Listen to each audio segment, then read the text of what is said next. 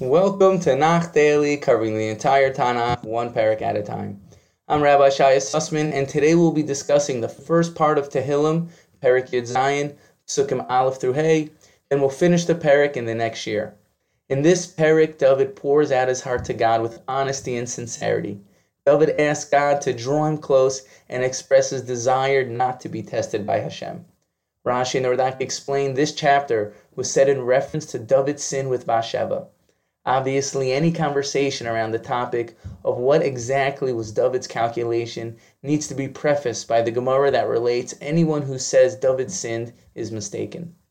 We're not going to delve into exactly what David's sin was, but if anyone is interested in hearing more, you can look at the Nach Daily archives found in the bottom of the email and click on the link for Shmuel Beis, then go to chapter 11.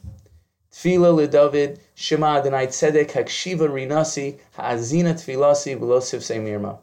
A prayer of David. O God that is righteous, pay attention to my song, listen to my prayer uttered by lips of deceit.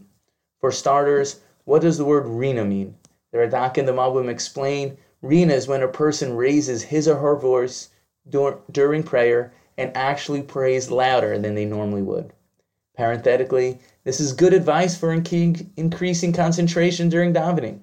If you daven with Rina, you'll tend to find increased feeling behind your words by raising your voice a little louder than you normally would.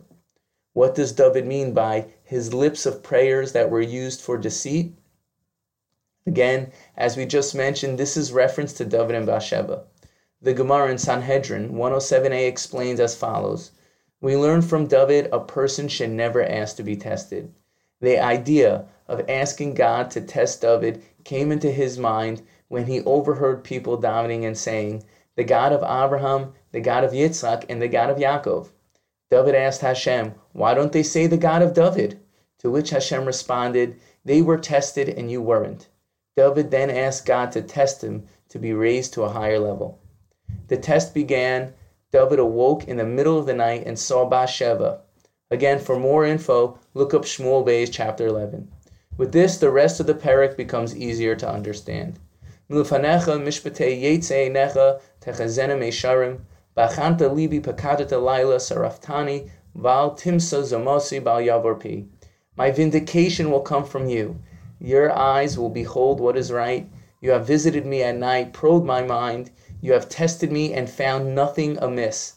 I determined that my mouth should not transgress. The Meforshim explain, David was saying, God, you've even seen me at the nighttime, when I'm alone in personal prayer with you.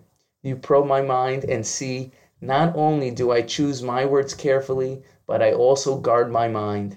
I even try not to use my gift of thought in a destructive manner. David also makes reference to how God tested him with Bathsheba. David said, you tested me and found nothing. I'd like to add a word on tshuva as it relates to David and Bathsheba. The Gemara explains the reason why it recorded the story of David and Bathsheba was to teach tshuva to the world. Just think about this for a second. Chazal was willing to smear one of its greatest leaders of all time, the one who Mashiach will come from, in order to teach me and you we can do tshuva. No matter what you may have done or been through in your life, no matter how much you feel that you've messed up and destroyed, no matter how irreparable you think the damage is, you can come close to Hashem and do tshuva. It's never too late to admit your shortcomings and turn to the Master of the world in prayer and be healed by the light of God, as tshuva brings you to a higher place than you originally were. For example, if you break a glass and somehow glue back the pieces, the glass will never be the same. But imagine if you put back the broken pieces and the glass was somehow stronger and better than it originally was. The power of tshuva defies logic, because all your intentional sins get flipped to merits for yourself. Imagine the worst things you've ever done in your life actually become advocates for you. Therefore, we learn from David it's important never to give up.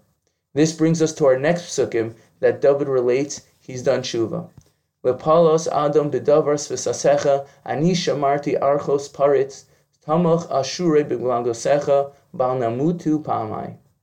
As for man's dealings in according with the command of your lips, I have kept in view the fate of the lawless. My feet have held your paths. My legs have not given way. And again, we see how David continues to turn to God in words of tshuva, wanting for God to shine his light upon him. We're going to finish here for today at the end of Pasuk Hey, and we'll start with Pasuk Vav and finish the parak in the next year. Thank you for listening and have a wonderful day.